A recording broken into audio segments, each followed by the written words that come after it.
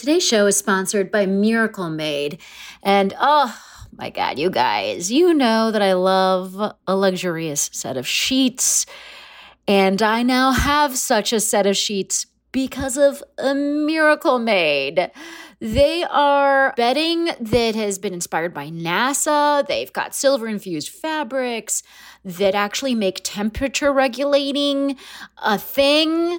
So you're not like getting too hot or too cold or whatever, the whole thing that happens with your body's temperature losing its mind. Miracle Made helps with that. One of the little things that my husband particularly loves about Miracle Made is that it doesn't have as much bacteria as regular sheets because of it's infused with this silver that prevents up to 99.7% of bacterial growth. So it leaves the sheets cleaner for longer. And then the thing for my husband is that it doesn't give him acne, which is like an issue for some people.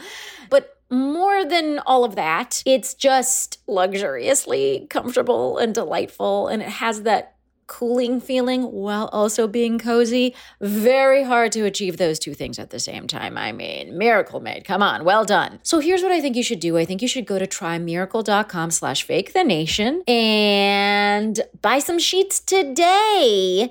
And if you order today, you can save 40% off. Use the promo code FAKETHENATION at the checkout, and you'll get 3 free towels and save an extra 20%. So there's just a lot of savings here, folks. Order today. You'll get 40% off. Use the promo code FAKETHENATION. Go to trymiracle.com/FakeTheNation. And Miracle's so confident in their product, it's backed with a 30-day money-back guarantee. So if you're not 100% satisfied, which I don't see happening, you'll get a full refund. Upgrade your sleep with Miracle Made. Go to trymiracle.com/FakeTheNation and use the code FakeTheNation to claim your free 3-piece towel set and save over 40% off. Again, that's trymiracle.com/FakeTheNation to treat yourself. Thank you, Miracle Made, for sponsoring this episode. Fake the Nation, episode 186. Oh, for fuck's sake, that. She's a cute lady. She's a cute lady. Look at that. Holy hell, she is. Should give that baby an agent. That's a model right there. I mean, that's a model. Get your 10%. I love, my favorite part is the hands. She's like, I sit like this. Is it 13 months? The hands. 13 months, 2, 1.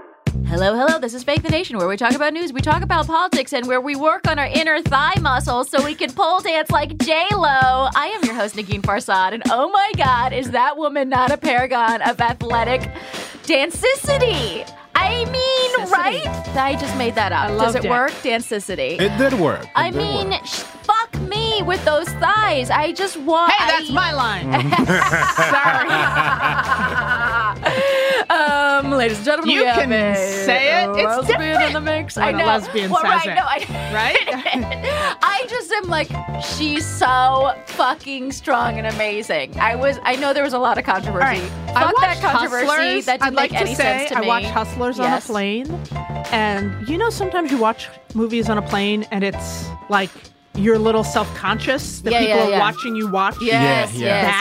And you want to like put up a sign that's like, but I'm not sexually aroused by what I'm watching currently. But I couldn't put that sign up, and I wanted to put up a sign that's like, I'm only watching for J-Lo. Like that movie was hideous, and she was so I heard it was a bad good. movie. That's why I did she not was watch so good, and she was so smoking. Oh my God, disagree. So smoking. Really? I thought that movie was great. I thought the director should have been nominated for an Oscar. Oh, wow. First disagreement of the podcast. Go. I'm sorry. I'm not even talking about we're this. like talking about this like 18 years after it came out. No, I know. Well, we will not be sharing any further thoughts on that issue. If you would like to tweet at us your thoughts, please go for it. You know what? Let me go ahead and just talk about what we will talk about. Instead, we're going to talk about something way less awesome than J-Lo's thighs. We will be talking about the State of the Union Variety Hour and Awards Gala.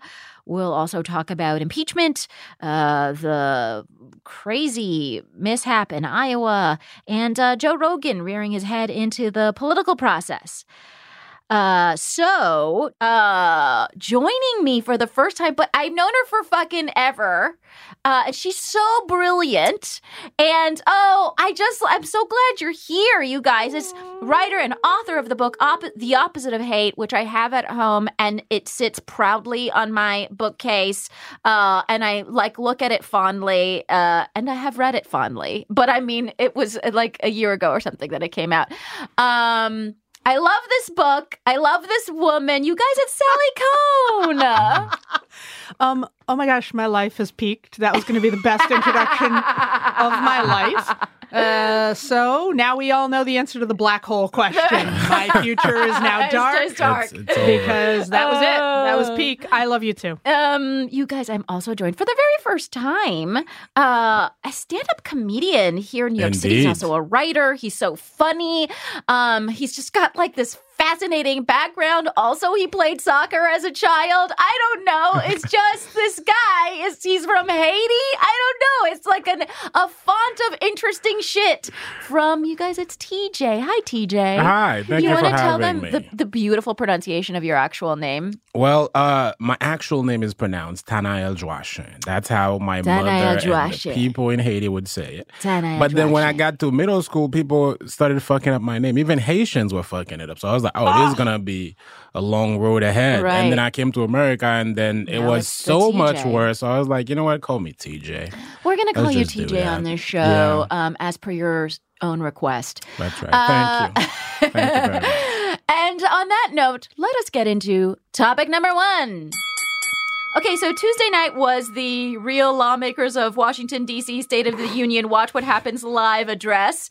Donald Trump started by not shaking Nancy Pelosi's hand. Nancy then introduced him by not saying anything like, "It is my honor to introduce," or whatever. Because it wasn't. And then he talked forever, and then she tore up his speech. That is a basic summary. But before we get into...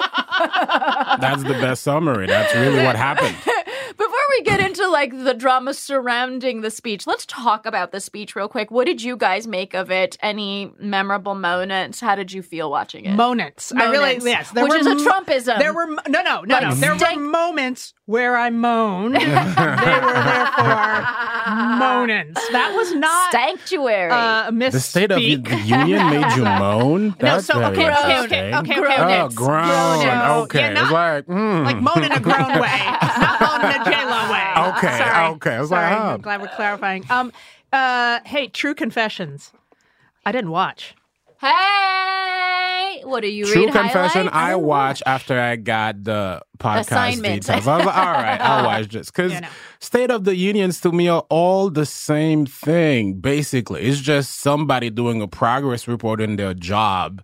Of course, they're going to tell you they're doing the greatest job in the world. Of course, it doesn't make any sense to me. They're all the same. No, they're ridiculous. And they change the facts, and then the next day you're like, all right, let's fact check whatever this guy said. And 100% of the time, it's 100% lies. Even Obama did it. That's just what they do. Whoa. Not even remotely. It's not the same, but for this guy, it's going to be insane. That's just what he does. Yeah, it is what he does. I mean, my thing was look, I was already leaning toward not watching it because... as an act of rebellion? As an act of rebellion, and also because I have a concussion. And so I'm getting over a concussion, and I was like, true story. She did have a concussion. I do have a concussion. Yes. And we're now a week or so into the concussion come impeachment night. And, there's a real risk when you have a concussion of getting a secondary concussion. And...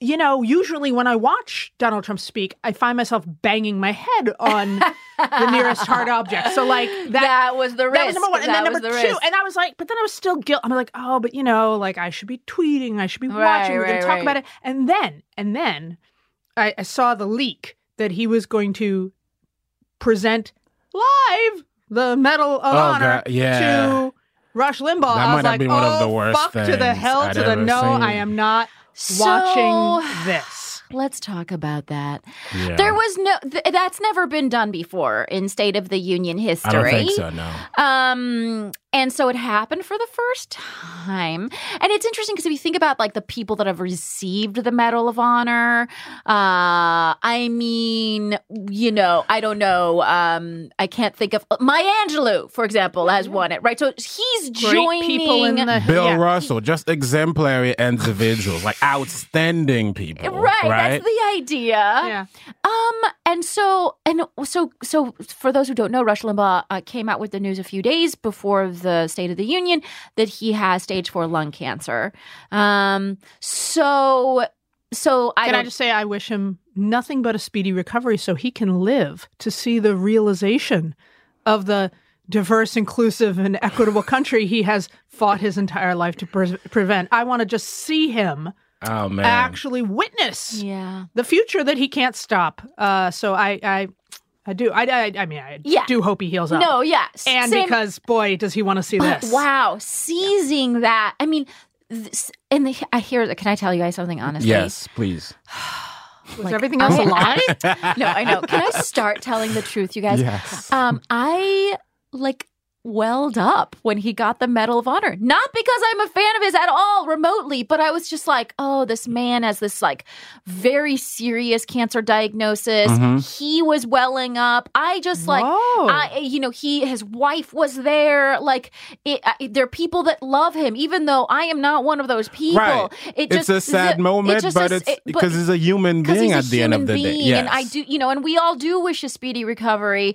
But he is also really has presented some of the most despicable ideas, like in political history. Yes. I mean, I was giving a re-listen to some of his clips on the media, pulled together some really fantastic clips from him, and one of them was just like for kids who don't have school lunch during the summer, they should try dumpster diving. So that's not even. It's like so anti-humanity to say shit like that. Oh my God. I mean, there's a whole list. Did you see the one about him making fun of, what's the guy with Parkinson's, famously? Oh, Michael J. Fox? Yeah, he was making like a weird impression of him, saying that he hypes up this disease. He's Trump if Trump was a radio host. That's basically what. They're like brothers, here we are, so it makes sense. This is one of these moments. I want to say he's sharper than Trump. I'm proud to be a lefty, right? Maybe. Because you know what? Here is someone who, and I know this is hard in this moment, and you talked about my book, but like this is it. This is what I believe, that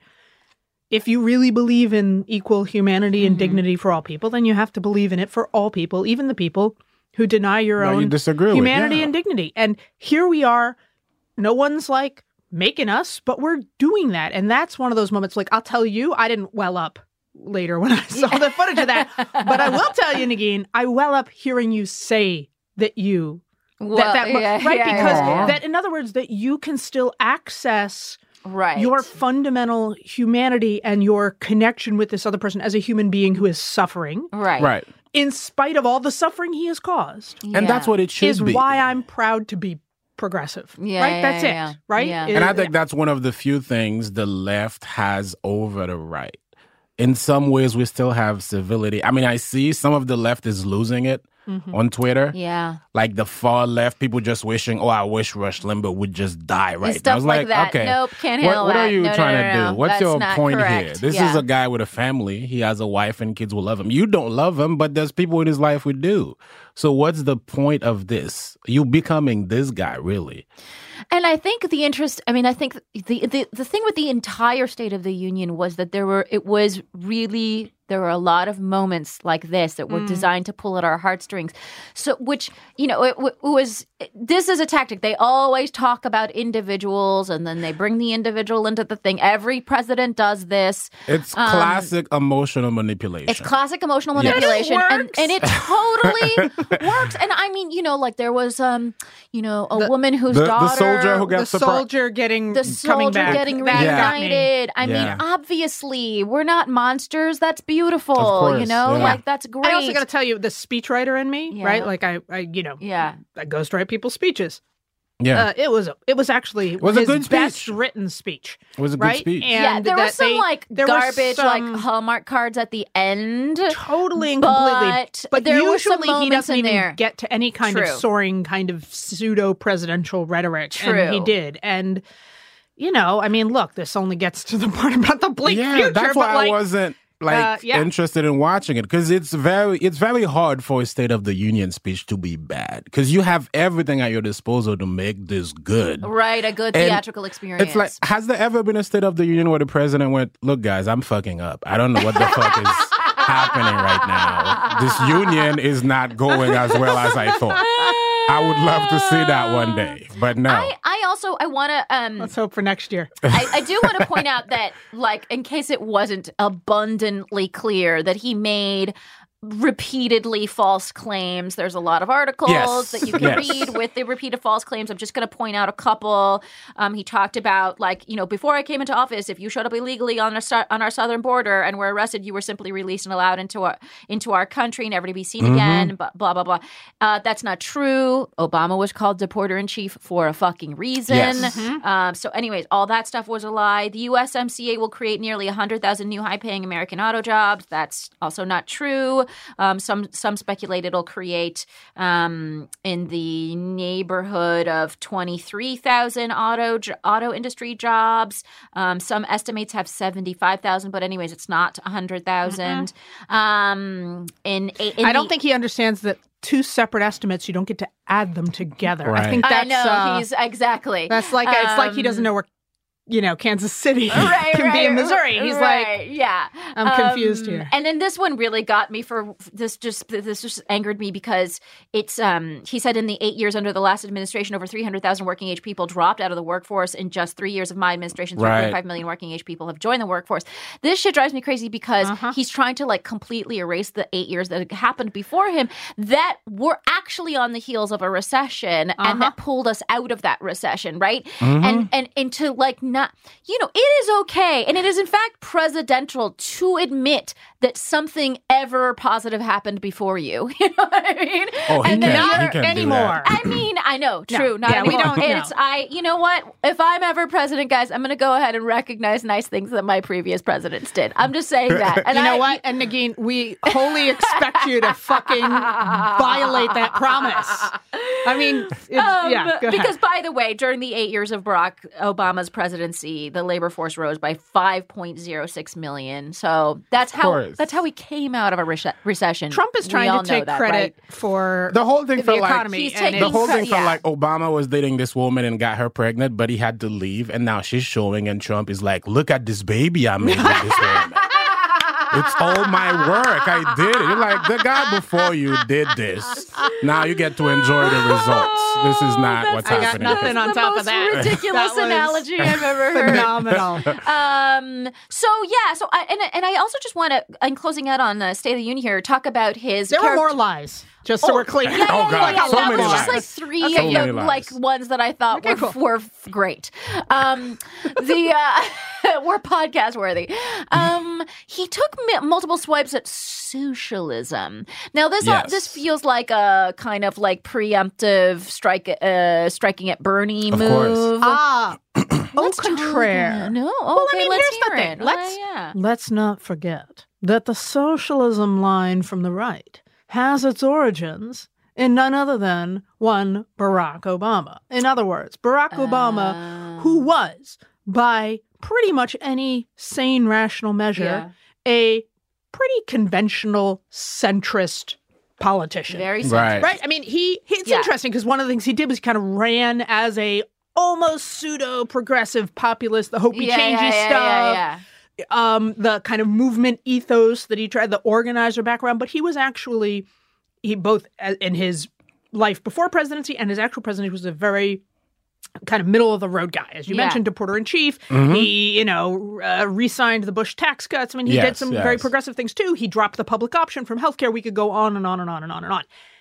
And the right called him a socialist.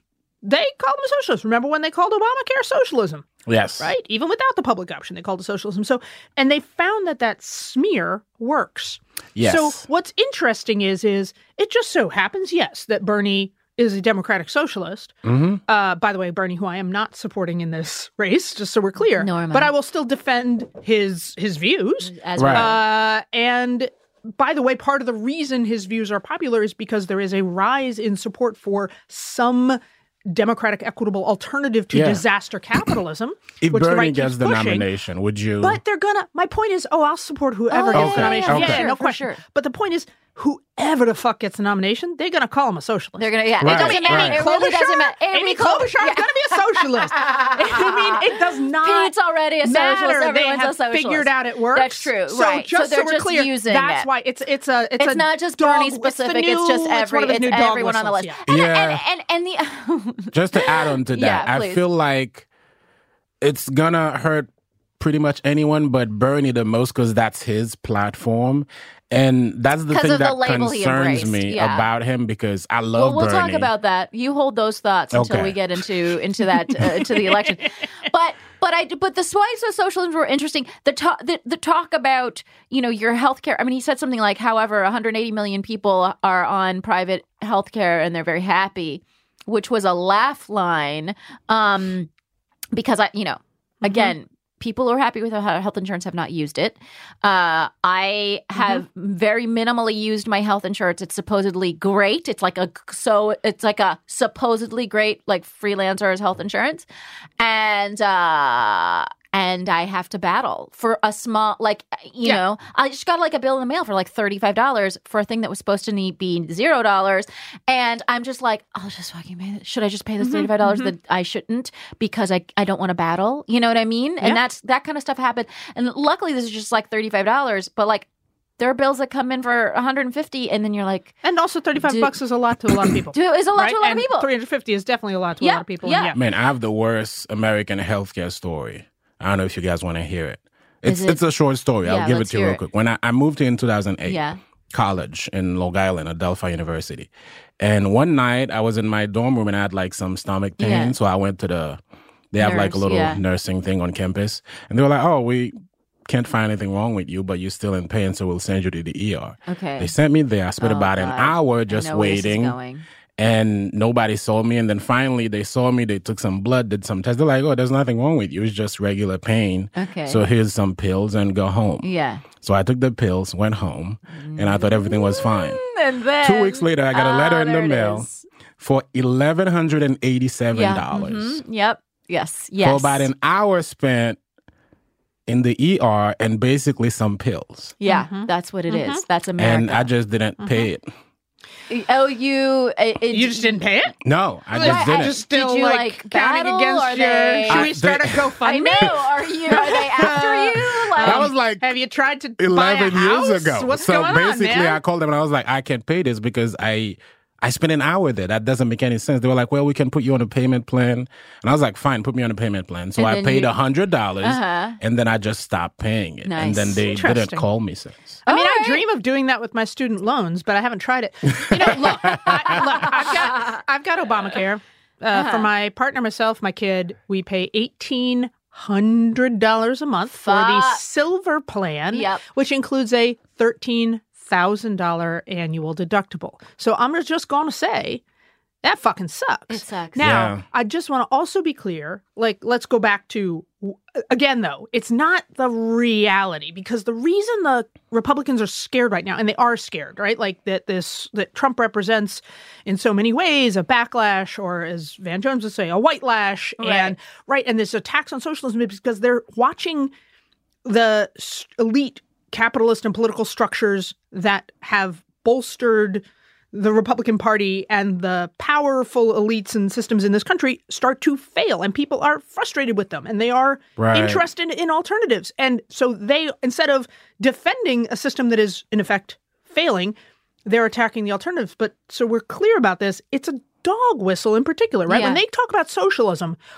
what they're saying is, right, the idea of dog whistle racism, right, in politics is like, I'm not saying anything overtly racist, so no one can accuse me of being racist. But what they really want their base to hear, because they're not trying to persuade anyone. Trump is not trying to persuade anyone. He just wants to turn up and fire at his base. Is what they're trying to persuade is to hear is these Democrats want to give hands up and help handouts. And whatever handouts to people of color. And immigrants. Because the whole lie in America is pull yourself up by your bootstraps. You're going to get fucked. Yeah. That's what the socialism word is meant to connote. And that, I think, it works all the time. advantage That's the part that against you. scares me, because I go in the middle of America sometimes and do shows, and there are a couple of words that scare middle of America, and socialism is at the top of that list. What is up with that? Interesting. I don't know. I mean, because I don't know. I mean, it's a vestige of the Cold War. It's a vestige of like, this kind of post-World War II era that so it's before my time. I don't understand how or why it started. But that's not for us to decide right now, because we have to take a quick break. Oh, well, for fuck's sake. We were just getting into fixing everything. But you just summarized it, which is, what would you say? Like, they're going to stick with me because they're going to fuck you or something. That is the summary. I mean, that's stick American with me because politics they're right going to now. fuck you. Let's take a quick break and learn about our sponsors. And then when we come back, we'll talk about other things. Other things. Could be anything, but other things, for sure. This HeadGum podcast is brought to you by Aura Frames. That is right. From grandmothers to new mothers, aunts, even the friends of your life, every mom loves an Aura frame. Holy shit, even aunts? Yes, especially aunts. Oh, wow. Because it was named the best digital photo frame by Wirecutter and selected as one of Oprah's favorite things. I mean, these Aura frames are guaranteed to bring joy to moms of all ages. I believe it. You have an Aura frame, don't you? Yes, I actually more than believe it. I know it. I've got one for my mom, my mother-in-law, my grandmother-in-law. And dare I say, your aunt? And dare you say, my aunt and my aunt-in-law. Everyone's got one. Everyone loves them. I mean, Mother's Day is right around the corner, and there's no better gift than a digital photo frame. You give them the frame. It's got preloaded pictures in there, and you know what? You can update it with an app, so every time you take a new picture of a sweet little person or place or thing in your life, it gets automatically sent to that frame. Exactly. And right now, Aura has a great deal for Mother's Day. Listeners can save on the perfect gift by visiting auraframes.com to get $30 off plus free shipping on their best-selling frame. Holy smokes. Excellent deal. Yeah, that's auraframes.com. You use the code HEADGUM at checkout to save. HeadGum. Nice. Yes. HeadGum. It's easy to set up. It's loved by everybody, including Oprah, including your aunt. Mm-hmm. So do check them out. That's auraframes.com. Use code HEADGUM at checkout to save. Damn right. And terms and conditions apply, of course. Of course. Thanks again to Aura. Today's show is sponsored by Prose. This is kind of, I feel like, I'm on some sort of Lord of the Rings journey trying to figure out skincare. And I feel like this customized skincare line is really got my name on it. Basically, every bottle of Prose custom hair care and skincare, I tried the skincare just recently, is made to order and it's personalized. It's got a unique blend of naturally powerful and proven effective ingredients to meet your needs, like specifically you. And then the way they do it is you take this great, like in-depth quiz, basically. They analyze over 80 factors for a complete view of your life, your beauty goals. Like I have oily skin that's also dry, which is just a fun little conundrum. I live in New York City. Like we've got these 4 seasons. My face gets weird during seasonal shifts. All of these things I got to kind of talk about in answering the questions. The other fun thing was they asked us at the end, like, do you like a creamy type of moisturizer or like a less creamy kind? And I was kind of like, I think like less creamy. And they were like, that's fine. Like you can do that, but we think for your skin type, creamier is better. And I never knew that. So I love that there's so much kind of personal information that goes into creating this. I got my stuff in the mail very quickly after. I got a wonderful serum. Like I said, this very creamy moisturizer. And this also very just delectably creamy cleanser that just kind of feel like I think it's possible that I've been washing my face with just like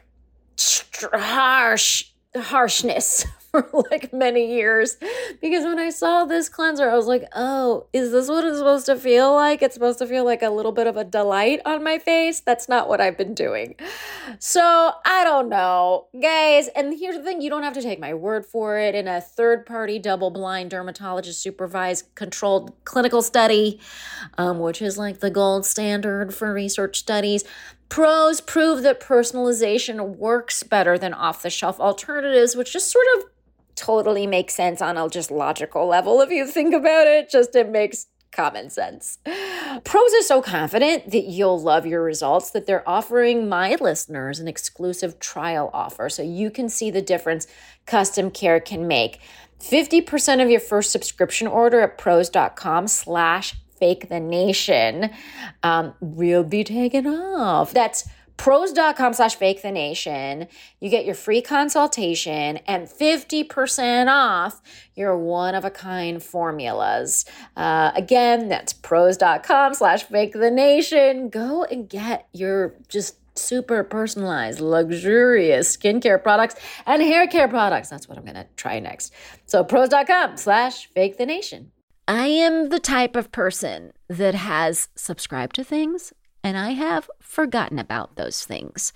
I have paid twice for a children's educational app, and I didn't know that I was paying twice for several months. Until that is, I discovered Rocket Money, and because I used Rocket Money, it just showed up all these things. The thing that I was paying twice for that made me incredibly angry. Thank God Rocket Money ended that for me. It also cancels the subscription for you, so you don't have to like go through the hassle of going to that site and figuring out how to cancel. They actually make canceling very difficult. I don't know if any of you have had the experience, but I have been on a roundabout 8-exit nightmare trying to unsubscribe to something before. Rocket Money eliminates that hassle. It also alerts you to an increase in subscription price. And this is something Rocket Money did for me. It negotiates a lower price for something you already subscribe to. So like for my cable bill, it got me a lower price. And I was very happy about that. Nearly 75% of people have subscriptions that they've forgotten about, which makes me feel better because I'm one of them. But it makes me feel terrible because what are we doing? Losing that money. I don't want to waste that money. And I know you don't want to waste that money. If you struggle with these kinds of purchases, if you struggle with finances in general, Rocket Money will help you with the budgeting, help you track your expenses, help you, like I said, cancel those unwanted subscriptions. It's a personal finance app that finds and cancels unwanted subscriptions. It monitors your spending. It helps you lower your bills so you can get back to saving. I mean, me and my husband have been on the warpath, and Rocket Money has been a really big part of that. It has over 5 million users with over $500 million in canceled subscriptions. The average member has saved up to $740 a year using the app's features, which is, I mean, that tracks for me. So stop wasting money on things you don't use. Cancel your unwanted subscriptions. Go to rocketmoney.com/fakethenation. Again, that's rocketmoney.com/fakethenation. Save the money at rocketmoney.com/fakethenation. And we're ready for topic number 2. I'm snorting way too much on this show. This is a pro snort podcast, so you're fine. Okay, Trump was acquitted. Is that? That's my intro. Start talking. Trump was fucking acquitted. Excuse me. I like to. So this is one of these great partisan moments in America where, like, if you actually watch what's trending on the Twitters, yeah. All the people on the right are like, acquitted forever! And all the people on the left are like, impeached forever! And this happens to be one of these situations where we're both right. This is like an O.J. Simpson moment. It brings us together. No, but in that situation, there was a truth that we just didn't know. Here, it just happens that both truths are correct. Correct. He was forever impeached and, at least so far, acquitted. Yeah. He could do something tomorrow. We don't know. Yeah, right. I know. Because Susan Collins says he's going to learn his lesson and change, but I don't believe her. Yeah, someone asked me, like, can he get impeached again and then possibly removed again? And I was like, yeah. I mean, it's like it's based on, it's like a per crime situation. Yeah. You know what I mean? Unless you can't get impeached again on this. I think that would be like a double jeopardy. Right, exactly. I mean, is that surprising to anyone? Did you crimes. Guys think something else was going to happen? I wasn't surprised by it. I knew he was going to get acquitted. No, of course not. I guess. I mean, look, let's talk about the Mitt Romney vote and some of the votes from people like Doug Jones and Joe Manchin. I mean, it was technically a bipartisan vote for removal, right? Because Mitt Romney and two independents voted to remove. Like tripartisan. Right. Excuse me, tripartisan. And I don't know if you guys saw Mitt Romney's speech on the Senate floor, but like the man choked up because he was like, "People are going to shit on me hard." But I'm like a man of faith, and I can't, in good faith, acquit this guy. This is obviously a crime. I mean, there was like he had to stop speaking for like 30 seconds because he had to compose himself. You know, so it was I was very moved by that because I also was like, oh, like that's what it looks like when you have. Integrity backbone as a politician. Yeah. It was interesting to see, and I was scrolling to Twitter yesterday, and then somebody said something that I found interesting. I'll say it so I see what you guys think of it. Someone said it was brave of Mitt Romney to do what he did, but also Mitt Romney is a billionaire. So when you're rich, it's much easier to be brave because your money and your political capital is not in question. Did you guys think that played a role in it? Let's be clear. A lot of them Republican senators are really fucking rich, and they still didn't do the right thing. I mean, it's I think, look, I'm not a huge Sherrod Brown fan, but his piece in the Times, he wrote an op-ed. Senator Sherrod Brown, Democrat from Ohio, wrote an op-ed in the New York Times saying what a lot of us who follow these things closely and have talked to staffers and journalists, we know, which is that privately, Republicans would totally vote to impeach the guy. I mean, you listen to the tortured way in which Lamar Alexander or even Susan Collins talked about it. It's like, Lamar Alexander said, clearly what he did was wrong. It probably meets the standard of impeachment, but it's wrong if we take this decision out of the hands of so it boils down to they're cowards. Scared of him. Yeah. He has he has engulfed the Republican Party, and they're scared, and they have decided that they want to keep their jobs more than they want to actually do their jobs. Yeah. That's it. That's crazy to me. Yeah, and I mean, I think, look, rich people. I'm not here to like shit on rich people. I mostly envy them. We all kind of want to be rich. We all want to be rich. But I think peer pressure and just being in power and staying in power are probably like stronger like things that move like rich people. And I think the one thing about Romney is that he wasn't taking as big a risk as, like, let's say, the senator from Oklahoma, right? Because Romney is extremely popular in Utah, because Mormons are generally more anti-Trump than the rest of the country, even though they may have, still voted for him. They're still more critical of him.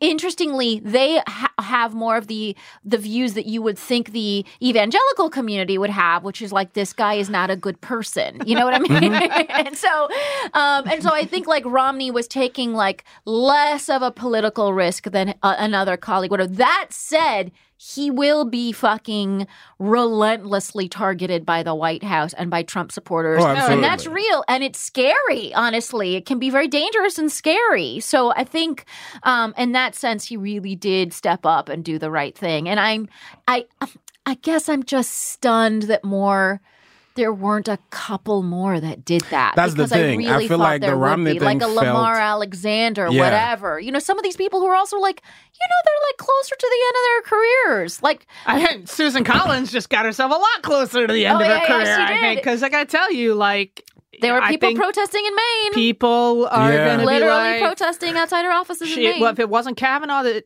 nailed the coffin, it's going to be this. This is it. Yeah, exactly. Yeah, the Romney thing felt so courageous because there's such a lack of courage in politics. Yeah. Like, normally that should have been a regular thing. Oh, I'm going to stand for my principles.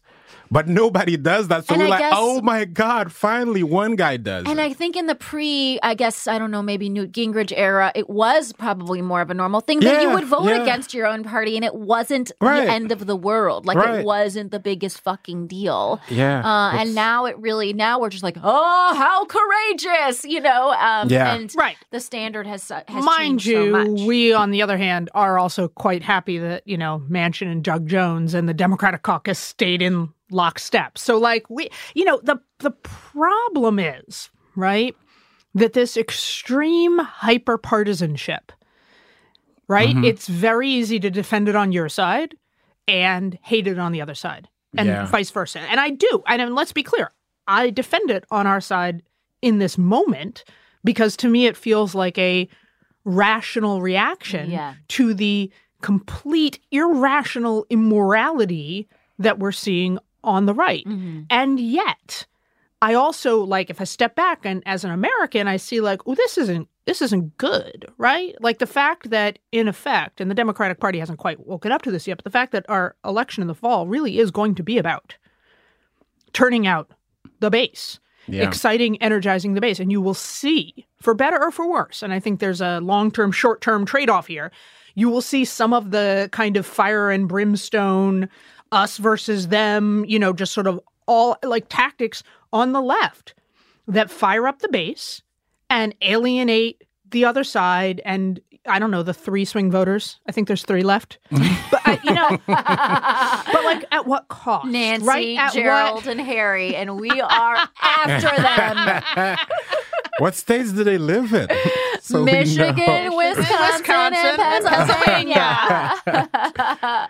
Isn't it also that weird, as an outsider watching American politics, isn't it weird to you guys that maybe 3 to 5 states decide the elections we'll get into time? that. We'll get into that in the next topic. You keep jumping ahead, sir. He's doing what's called teasing. It's very artful. It's very artful. Stay tuned for more on this. But I think, I guess one thing I just want to say technically about this whole thing is that I didn't think, I thought I had already grieved the acquittal process. And then it happened.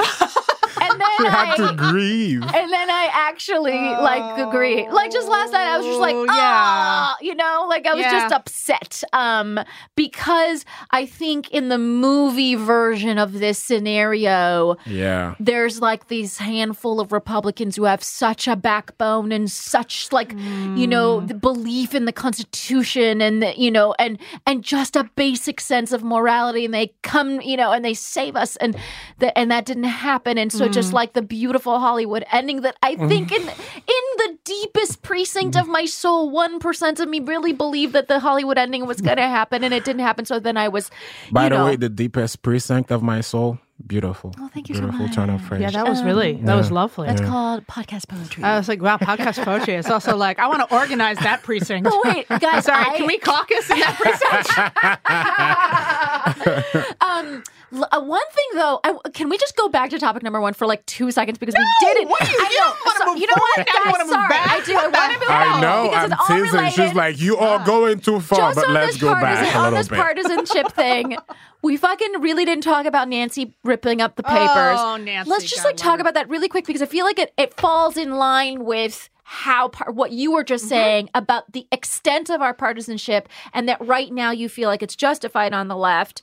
But where did you think? What do you think of a move like that from Nancy Pelosi? Is it helpful? So look, I mean, let's be clear. She didn't with a angry flourish and her tongue sticking out. It was a very composed ripping up. Ripping, right? And it was definitely theatric, and it was meant to be caught on tape. There was a scowl. There was a mild scowl on the face. I also just want to say, here's the thing. I it's just like I'm always going back and forth between my sort of like, I don't know, uber civic American, like trying to be above all of it. And also I am in it. I am a partisan. I have an opinion on this. So I find it outrageous in this moment that Republicans are all, Nancy ripped up the script. And they don't give a fuck that he didn't shake her hand. Right. Like she put her hand out. He didn't shake her hand. I don't give a fuck about that, but they care that she ripped up a piece of paper. Like, right? Or, for example, they don't care that he tried to coerce a foreign government by threatening our national security and the world's security. Right. They care that she ripped up a piece of paper. Fuck up our elections. But the lady ripped up some paper. Like, you got to be kidding me. The sort of scale of moral outrage. Like, give me a goddamn break. And I also think that the media has fucking 70% to do with that. Oh because my God. because 90%. They're turning something into a story. Look, she made a statement. I guess we just live in an age where that's just going to get... Yes, and it look, is. let And that good for her. She live took the spotlight. let that live and die on social media. Like, it does an august newspaper need to weigh in on the ripping of the paper? I wonder about the media. The media is social media now. I hate this stuff. It's really sad, isn't it? Yeah. Okay, so guys, I don't know, everybody, how do you feel about the impeachment / acquittal? How do you feel about Nancy ripping up papers? How do you feel about the president betraying our country to work with the foreign government to fuck up our elections? Anyways, how do you feel about all these things? Let us know on all of the social medias that we also hate. Okay. Okay. Moving on to topic number 3. Oh, you get to talk now, TJ. She's ready for you. I know, finally. Whew. I know. Waiting, Here's your Let's talk about. So, you guys, fucking Iowa had a major fucking cock up on a cock app. So the reporting of their results did not come through on election day, nor did they completely come through the day after. And in a baffling move, this is the thing that made me unfucking believably angry. Unhinged. In a baffling move, they reported some results. What, 60-some percent? Like 62%. 62%. Yeah. Salon writes a headline, "Why Pete Buttigieg won." What are you talking about? The fucking results haven't even been announced. And I just think this whole thing was never... I just wrote, this is a plug for me, to read my column in the Progressive this month. It is called The Electoral Zombie Apocalypse, and it is about how these primaries are god-awful and verging on anti-democratic. So, like... Oh, you mean like how they just suddenly changed the Democratic debate rules so that the billionaire could get on the stage? Yeah. Sorry, that too? We could talk about that. Sorry. Yeah. But so let's just talk about Iowa and how this was handled. Are you guys as angry as I am? It's okay if you're not. I mean, I wouldn't say angry, but it was... The Iowa thing felt like... You know when you're trying to teach your grandma how to use an iPhone? We're just like, oh, we're going to use this new technology to count the votes. And they were like, oh, grandma doesn't know how to make this work. Right. So now we're all screwed. And this is one of the most important primaries, if not the most important one, right? Okay, one of the few. That's the part I have a problem with. That's like my entire column is how that's fucking insane. Don't get me wrong. I just want to say to all my friends in Iowa, I've spent a lot of time in Iowa. I did a lot of organizing in Iowa. I organized a presidential forum in 2007, back before everyone did one. Just did a show in Des Moines, Iowa. Had a wonderful time. Gonna go back to Iowa City in a few weeks. Gonna have a great time. Yeah, and I don't think they have any business having this much disproportionate power. It's really weird in our political system. In fact, if it were up to me, you would have all the primaries on one day. You wouldn't have that would be more certain effective states and getting more a winnowing efficient. and a weeding. Same with New Hampshire. Why do we have two of the whitest? Why? Yeah. White. Sorry. It's totally true. It's. What's I mean, the origin so of this that? is Does baffling to anybody you, know? right? Yeah, it's crazy. As a It dirty makes foreigner, no sense. immigrant person, or whatever you are. Yes, that sounded like Trump was talking to me. You dirty foreign immigrant, whatever you are. Twitter, everyone. Nagin Farsad on Let's Twitter. cancel her right now. Jesus. She hates immigrants. No, but it's baffling, right? Yes, because I mean, this is a democracy. It's supposed to be. Yeah. Right? Your best joke yet. So you have 90% of the time, a blue state is going to be blue and a red state is going to be red. And then you have those... And haters going to hate. Yes, 4 or 5 people in like Pennsylvania, Florida, Michigan. Yeah. Ohio sometimes, and maybe Wisconsin. But those are the places that decide who gets to be president. How is that okay? How do people just accept that as the part of a democracy? I don't know. And again, I want to point out, because you've heard me complain about the Electoral College before. Mm-hmm. And again, I challenge listeners, figure out if the National Popular Vote Interstate Compact is happening in your state. There's multiple states that have signed on to this legislation, that have passed this legislation. It means that we can circumvent the Electoral College if enough states join the National Popular Vote Interstate Compact. All we need is the equivalent of 270 Electoral College votes. And right now we're at like 196 or something like that. Oh, so that's pretty this close. Is fucking possible. And if it's not being considered in your state, should you be the person to go to your local elected official and be like, please bring this bill to the legislative floor? Just to put this in some perspective, Ari Berman who's a big reporter for The Nation on electoral voting rights and electoral justice, and he pointed out yesterday that the senators who voted to impeach Trump represent 18 million more Americans than those who voted to acquit. Oh my God! There you go. So the fact that certain people in our, and that's just one manifestation of this. So when you look at the primaries, when you look at the elections, the simple fact is that certain people in our country matter more. And I mean, we could look at that up and down. We could say it matters. The donor class matters more than the non-donor class, right? The primary state, early primary state people matter more than the people in swing states in the general matter more than the people who are not incarcerated matter more than the people who are incarcerated who don't get to vote. I mean, I can't believe we're only at the point of deciding whether after you get out of prison, you should get to vote. What about when you're in prison and decisions are being made about that your can affect life and you don't get to? So, it's to say we have a democracy is so, or even a republic at this point, is so far-fetched. Not only to mention the 300 years of failure along these regards, but that we are not actively doing anything to fix the system, but rather moving actively in the wrong direction is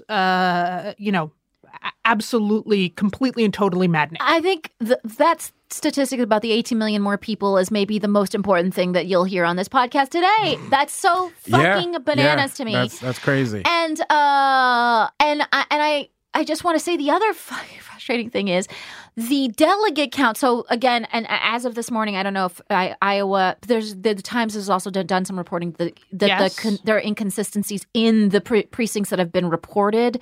So even the results that we do have are kind of unclear as of now, I guess. So the number of delegates doesn't match the popular vote necessarily. So there was a point at which, and I don't know where we are now, I'm confused, but there was a point at which Pete Buttigieg had the delegate count. And Bernie had the popular vote. And anyways, Elizabeth Warren should have had all of it. Doesn't matter. But into the men, sister. I don't get. It's like the 2016 election all over again. I want to look. Much love to Pete Buttigieg and Bernie Sanders. Much love. But I want to make clear to everyone who is feeling this pressure, because we're now getting all these ridiculous half-baked stories about why it is that Pete Buttigieg won, which we don't even really know if that's true because the app and the thing and the inconsistencies and not all the precincts are reported. I want everyone to remember that you should continue to vote your conscience. This is not about what Iowa sort of decided. This is not about that. You know, like if you have a candidate, let that person be your candidate. You know? This is a problem. And I wrote something about this, I think. Maybe I put it on Twitter. I can't remember. because I have a concussion. However, the problem is, your concussion is so funny to me. It's taking its toll. That you came to the United States in 2008, so maybe you haven't had this memory, but you and I think, Negin, have had a memory where we remember actually voting in primaries for the person we wanted to win. Like it was this novel idea where it was like the primary, we should choose the person we like and vote for them. And what's shifted, particularly in this election, and I think it shifted because of, it just started shifting before because of social media. It started shifting because of the sort of polification, the Nate Silverification of our elections, where we're all suddenly, instead of just the political class talking about polls, now the mainstream is talking about polls. We're suddenly in this election, and because the stakes are high, we feel like the stakes are high. There is all kinds of evidence that people are not necessarily voting for who or saying they support who they like, but who they think other people will like.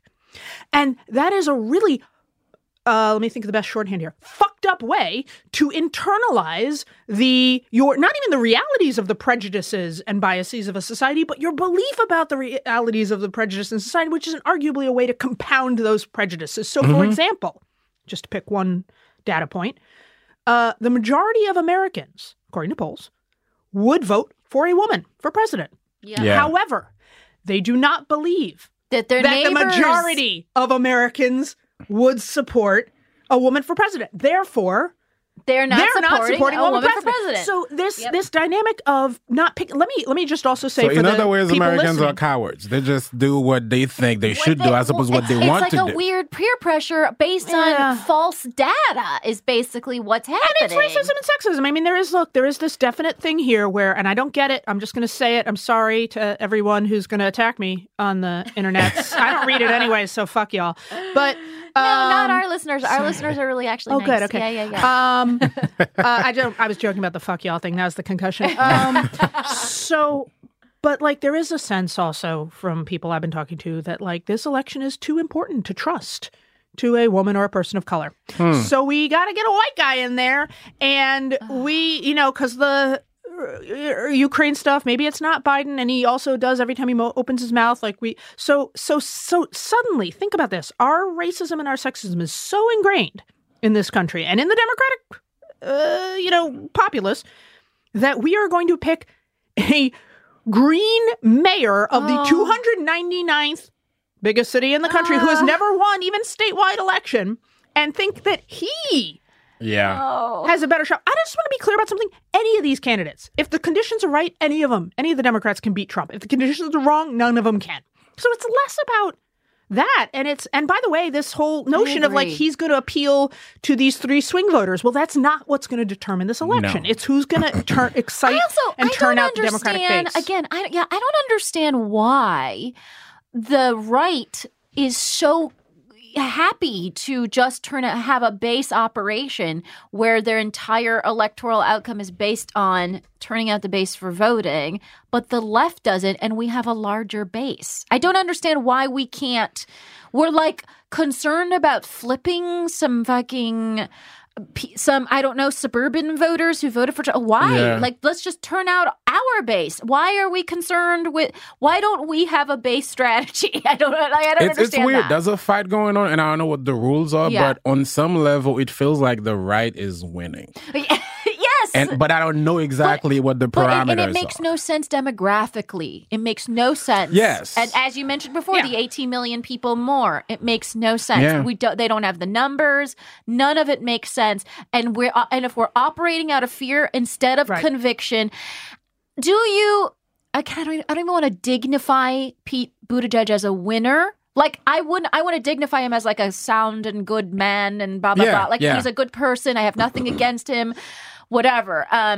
Also, I continue to say pete booty geek in my head. I think it's fun. I think it's fun. I might do that. It's really fun. It's just a fun pete booty geek. And I love you. Anyway, that's good. But I think. Do you think he's now is somehow? Which is very strange because he's still a gay man.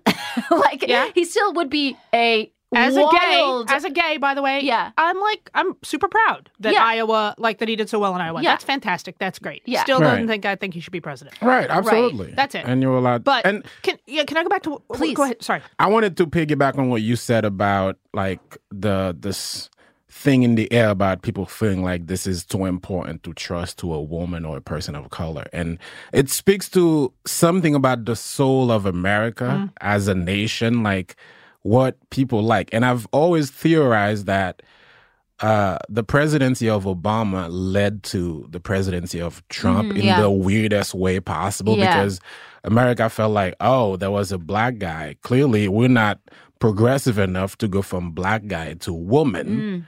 We have to go back. Or just like too much. It's too much. Let's just do a white man, what we used to. Like, even if it's the worst white man possible. You don't get whipped cream and a cherry. Let's just get him there. Oh, we need a transitional white male to feel good again. Yeah. And then maybe now stabilize a little. We'll see what we can do. And it feels weird now. I don't know what they're going to do. I mean, it looks like he might get it again. Oh, I mean, look, if I'm making predictions at this point, I think Trump wins re-election. And I think that there are a host of reasons for that, probably. But mostly it has to do with the economy. If the economy is good, people bear in mind, somewhere between 8 and 18% or something of Obama voters voted for Trump. By the way, bear in mind that 10% of Bernie supporters went on to vote for Trump. Right. So it's not like, when we talk about who those swing voters are, we don't even quite know who they are. I do want to go back to something you said again, which I think is really, really important. Okay, say this, and then I'm going to bring up one last thing on this. Oh, and you're going to just blow the whole thing up. Well, no, there is a implicit racism within the Democratic establishment, I think, that acts as though the only that has for a long time treated the quote unquote legitimate voters as white working class voters, in particular white male working class voters. That in our sort of political ideal, in the voters we obsess about, we worry about, what happened to them? What happened to them in 2016? What happened to them in right? We don't obsess and worry about Black women voters who have been, for instance, the literal backbone of the Democratic electorate. Party, You cannot. So Buttigieg, for instance, has no I don't care. Put aside if he's going to be a good president or not. He can't win. Yeah. With less than 2% of Black support, which is what he's at currently now. But nobody in the Democratic establishment's freaking out about that. They're like, but can he win Joe the plumber? And that is, even with Obama. So the fact is, it's like a why aren't we concerned about our base? Because there's a sort of, I'll tell you this. I mean, there's I think this goes to a kind of, oh, fuck my concussion. What's the word I'm thinking of? Inferiority complex among Democrats, right? That rather than just be like, you know what? We are, and this is Steve Phillips' work. Steve Phillips is a, political activist, and he's studied all the political demographics and voting demographics, and Democrats can win with people of color, young people, and progressive whites. Like, boom. That's it. Yeah. You win. So, but you then have to, as a Democratic establishment, read, which is, by the way, largely white corporate centrist and elite, you'd have to be like, that's good. But there's some mythology around like that is an insufficient or whatever. Like we don't win if we don't win the Rust Belt. Like don't lose your train of thought. But did you guys watch his fake victory speech? Yeah. And behind him there was like this row of Black women. I don't know where he found them. He just put them there. Well, that was the 1% of Black women who supported him. Look at all these Black women who support me. Like are these people he paid? Okay. I don't know. I'm going to pivot the conversation real quick to this one little thing that was interesting. Joe Rogan, who you may know as a podcaster, he almost has as many listeners as we do here at Faith the Nation. He has millions but interestingly, of listeners. They're less transphobic and racist and Islamophobic. So, oh my God! By the way, Faith the Nation listeners are like the kindest, most civically engaged. Anyway, like so interestingly different. Anyway, Joe Rogan partially sort of pseudo endorsed Bernie Sanders. Bernie Sanders kind of used this moment as a look, Joe Rogan. Right. Joe Rogan has a huge following, millions and millions. 7.2 million subscribers on YouTube. I mean, on YouTube alone. That's not even counting. That's like 7.2 1999999 million more than I have, right? You're about to say this show. No, We're not even on YouTube. This show. I was like, neither am I. So And then you get this joke iTunes doesn't and all fucking the other work. platforms. Continue. Sorry, Yeah. continue.